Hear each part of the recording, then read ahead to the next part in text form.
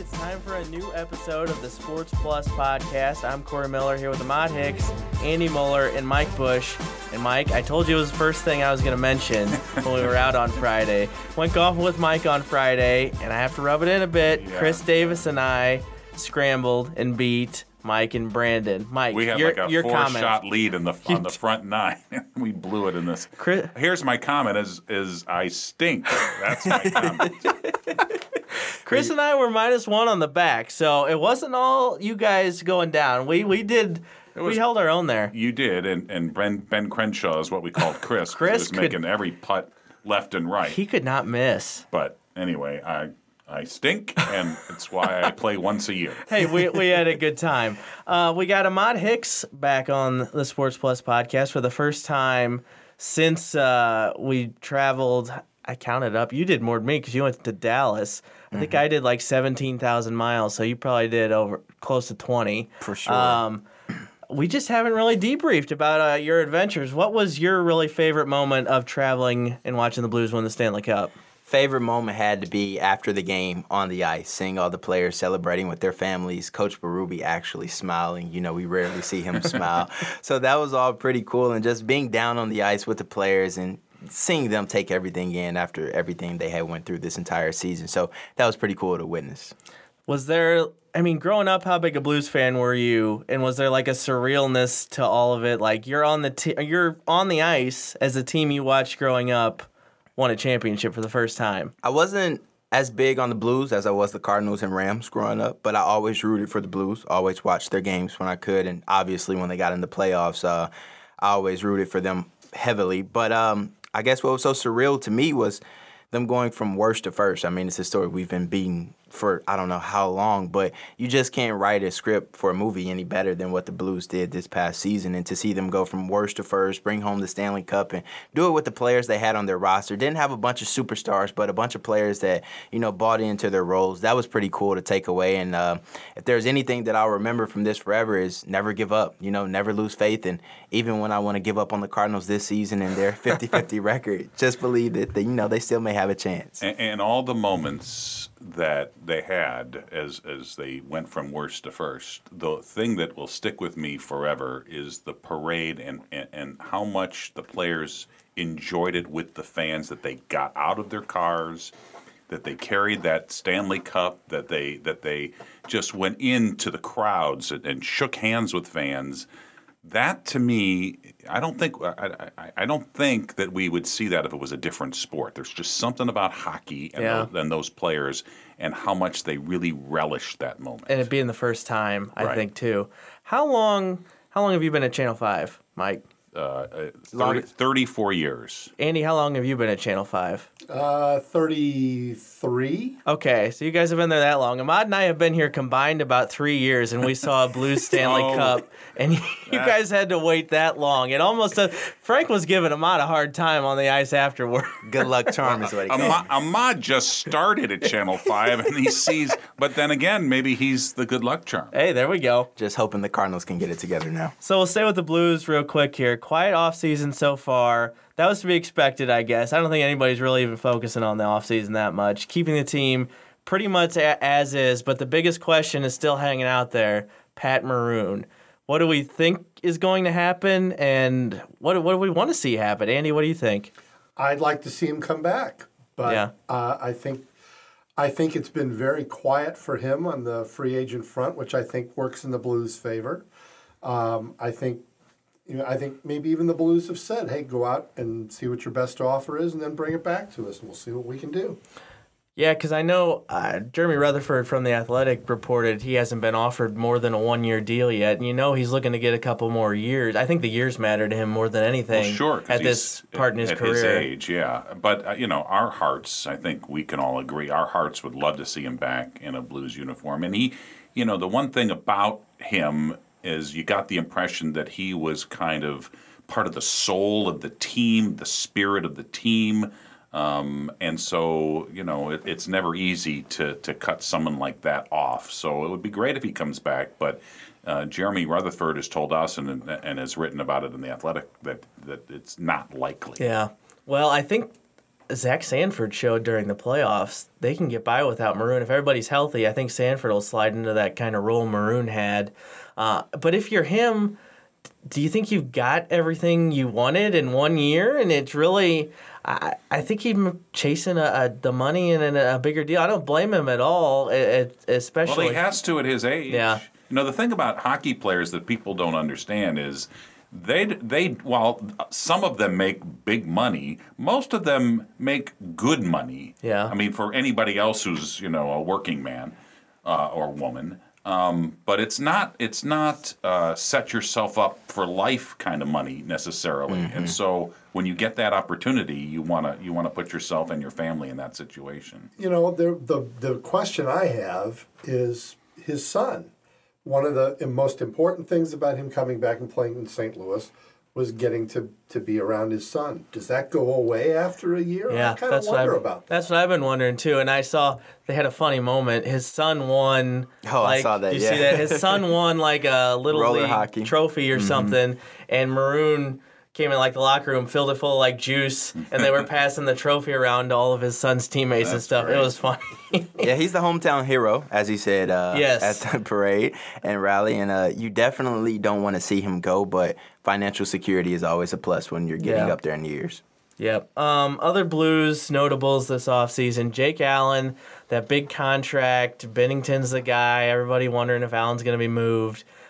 JR says that doesn't look like it's going to happen either. I don't know if anybody wants to take that contract, but they're going to have to pay Bennington here. He's a restricted free agent. If they don't, it's going to go to arbitration, where I think he would make out pretty handsomely. Oh, yeah. I can't imagine an arbitrator not ruling in his favor. Yeah. What do you guys do right now? Are you... So, I mean, okay, it already paid off. We got our championship. Are you giving him whatever he wants for how many years he wants? Are we that sold? Well, you're not going to give him anything he wants. Yeah. That's not how it works. But I think they're going to pay him. I mean, listen, they can talk about the MVPs and Ryan O'Reilly and all. If it wasn't for Jordan Binnington, the Blues would have traded a bunch of players at the trading deadline. He changed everything, and he clearly... came up big. Here's a rookie who came up big in big games.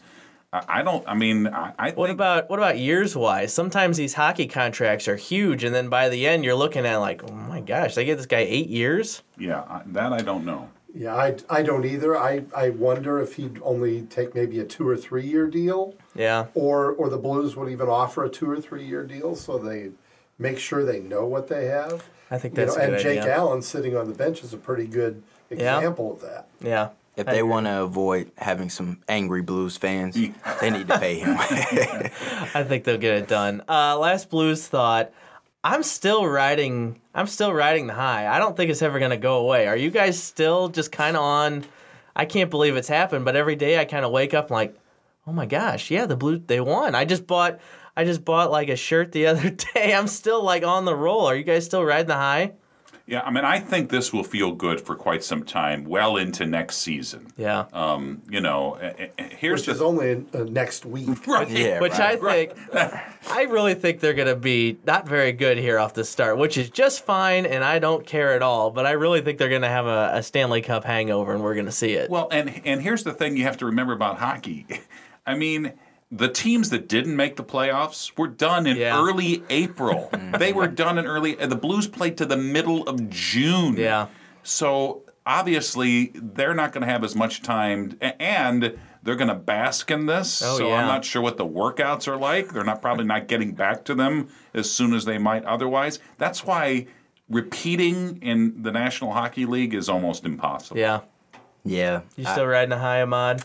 Did you get some rest after the traveling? I think I've caught up now. I got a lot of rest, that's for sure. Still get chills when I see videos of their historic run and everything, but I'm not going to lie. I keep bringing up Cardinals. They brought me back down to reality. Like, hockey season is over. It's baseball season now, so...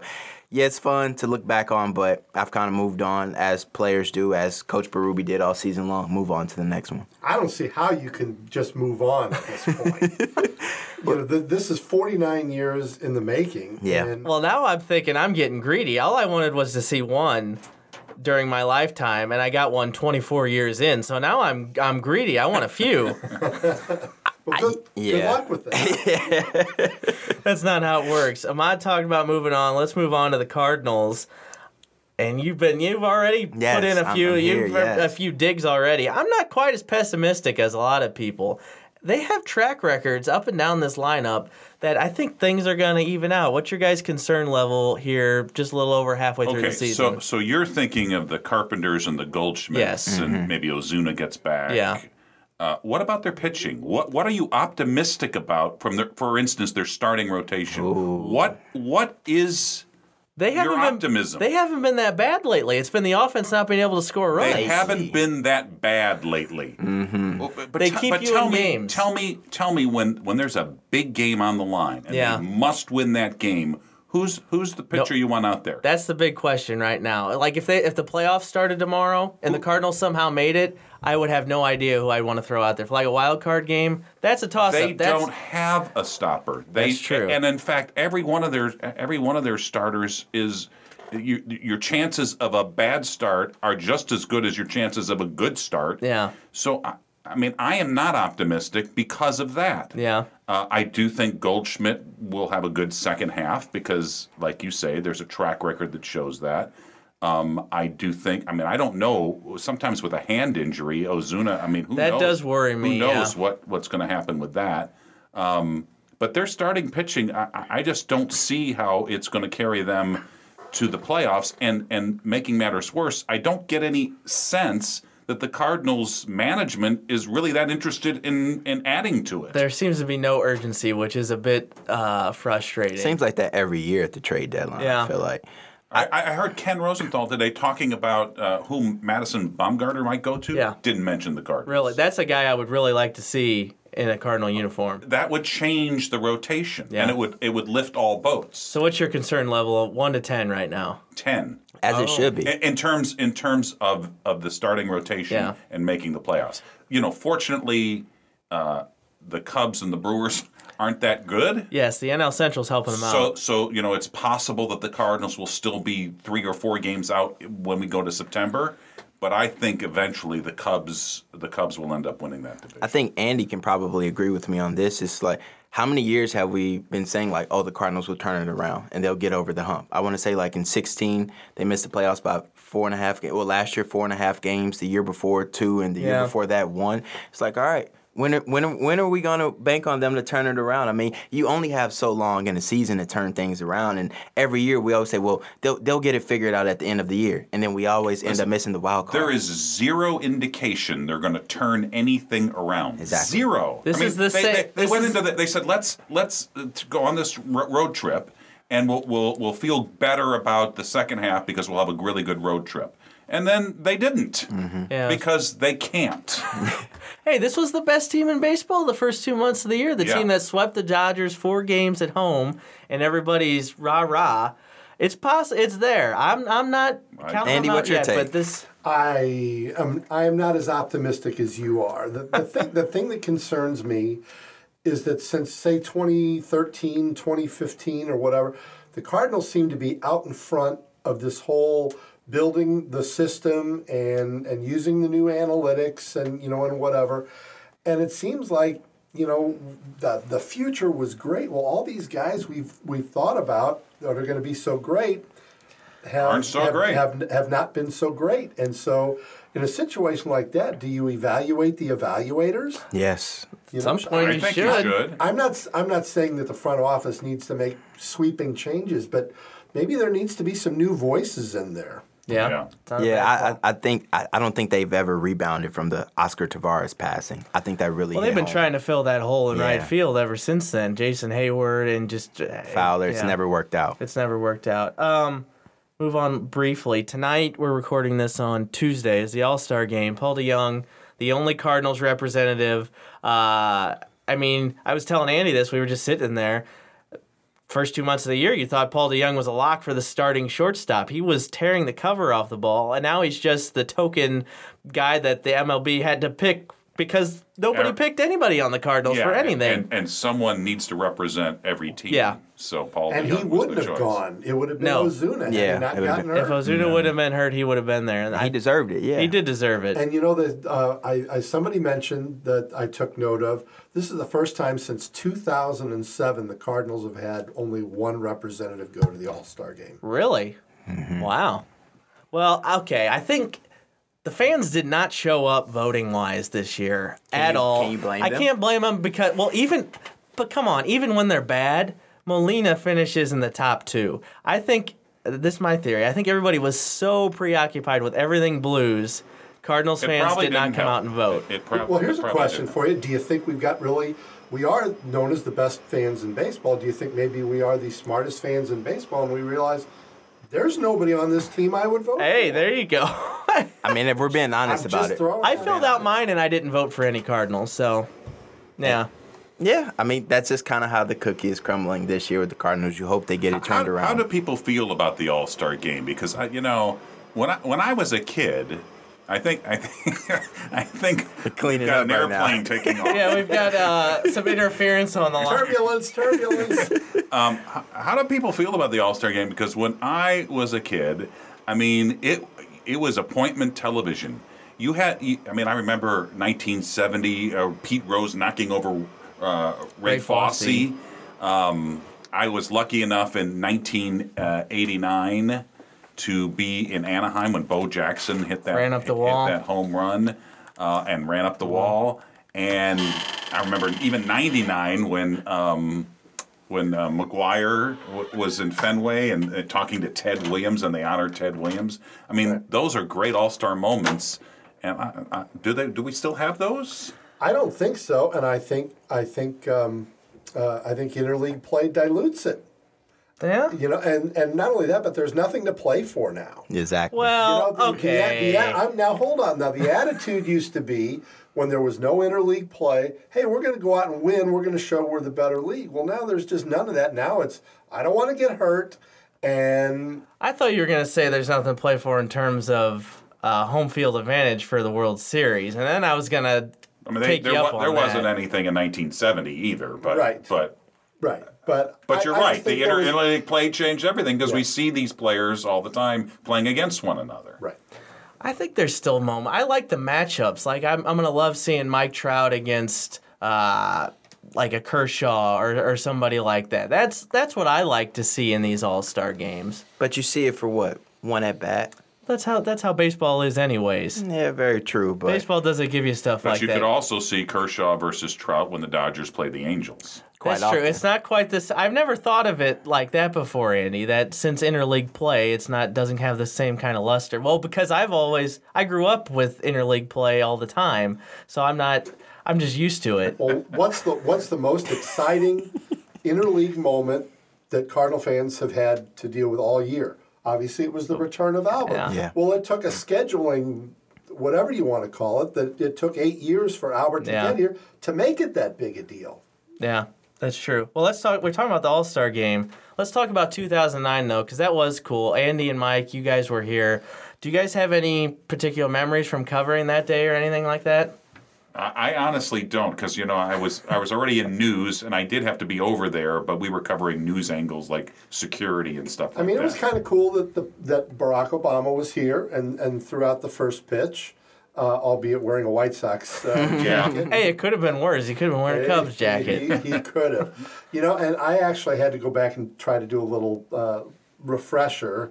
And the thing that I took from that game in looking that up today is the game only took about 2.5 hours to play. That sounds nice. And in the 9 games since then, the average length of time of the game has been 3 hours and 7 minutes. So, it was kind of an anomaly, but a fast-moving game is something we don't see that very often. We don't see anymore. I remember a lot of stuff about that 2009 week. I remember Albert kind of being, I don't think he wanted to do the home run derby, but he was kind of like forced to do it. Ended up losing to Prince Fielder.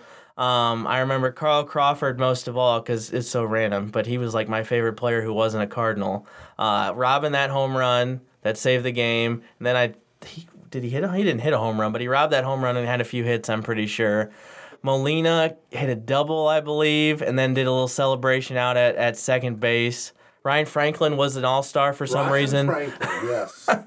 It was and did well. Yeah. He did. Ryan Franklin has a World Series ring from 2011, even though he was cut a month in. So that's a fun fact. I just loved that week. The focus was all on St. Louis, and I think that was my favorite thing about it. It was like the Winter Classic or any of those big events. It's just fun. Yeah, and my recollection is St. Louis was put in the spotlight and did very well. And it had been 33 years since we'd had an All-Star game, right. Something like that. Do you think it'll take? Well, we won't have a new stadium here probably in my lifetime, but do you think it'll take a new stadium to get the All-Star game back, or do you think? I don't think so. No, I don't. I mean, necessarily. a lot of these new stadiums have been built over the last 15 years. So, to me, I don't think that'll be a criteria anymore. And this is home to some of the best sporting fans in all of sports. So why not bring it back to those fans? I agree. And as a baseball town, I mean, almost everybody will agree it is a great baseball town. I think we all think. And many people also believe that it's the best baseball. I'm interested to see the NHL All-Star Game next year because I really don't know what to expect from that because I think it's going to change a little bit. I've talked about this before.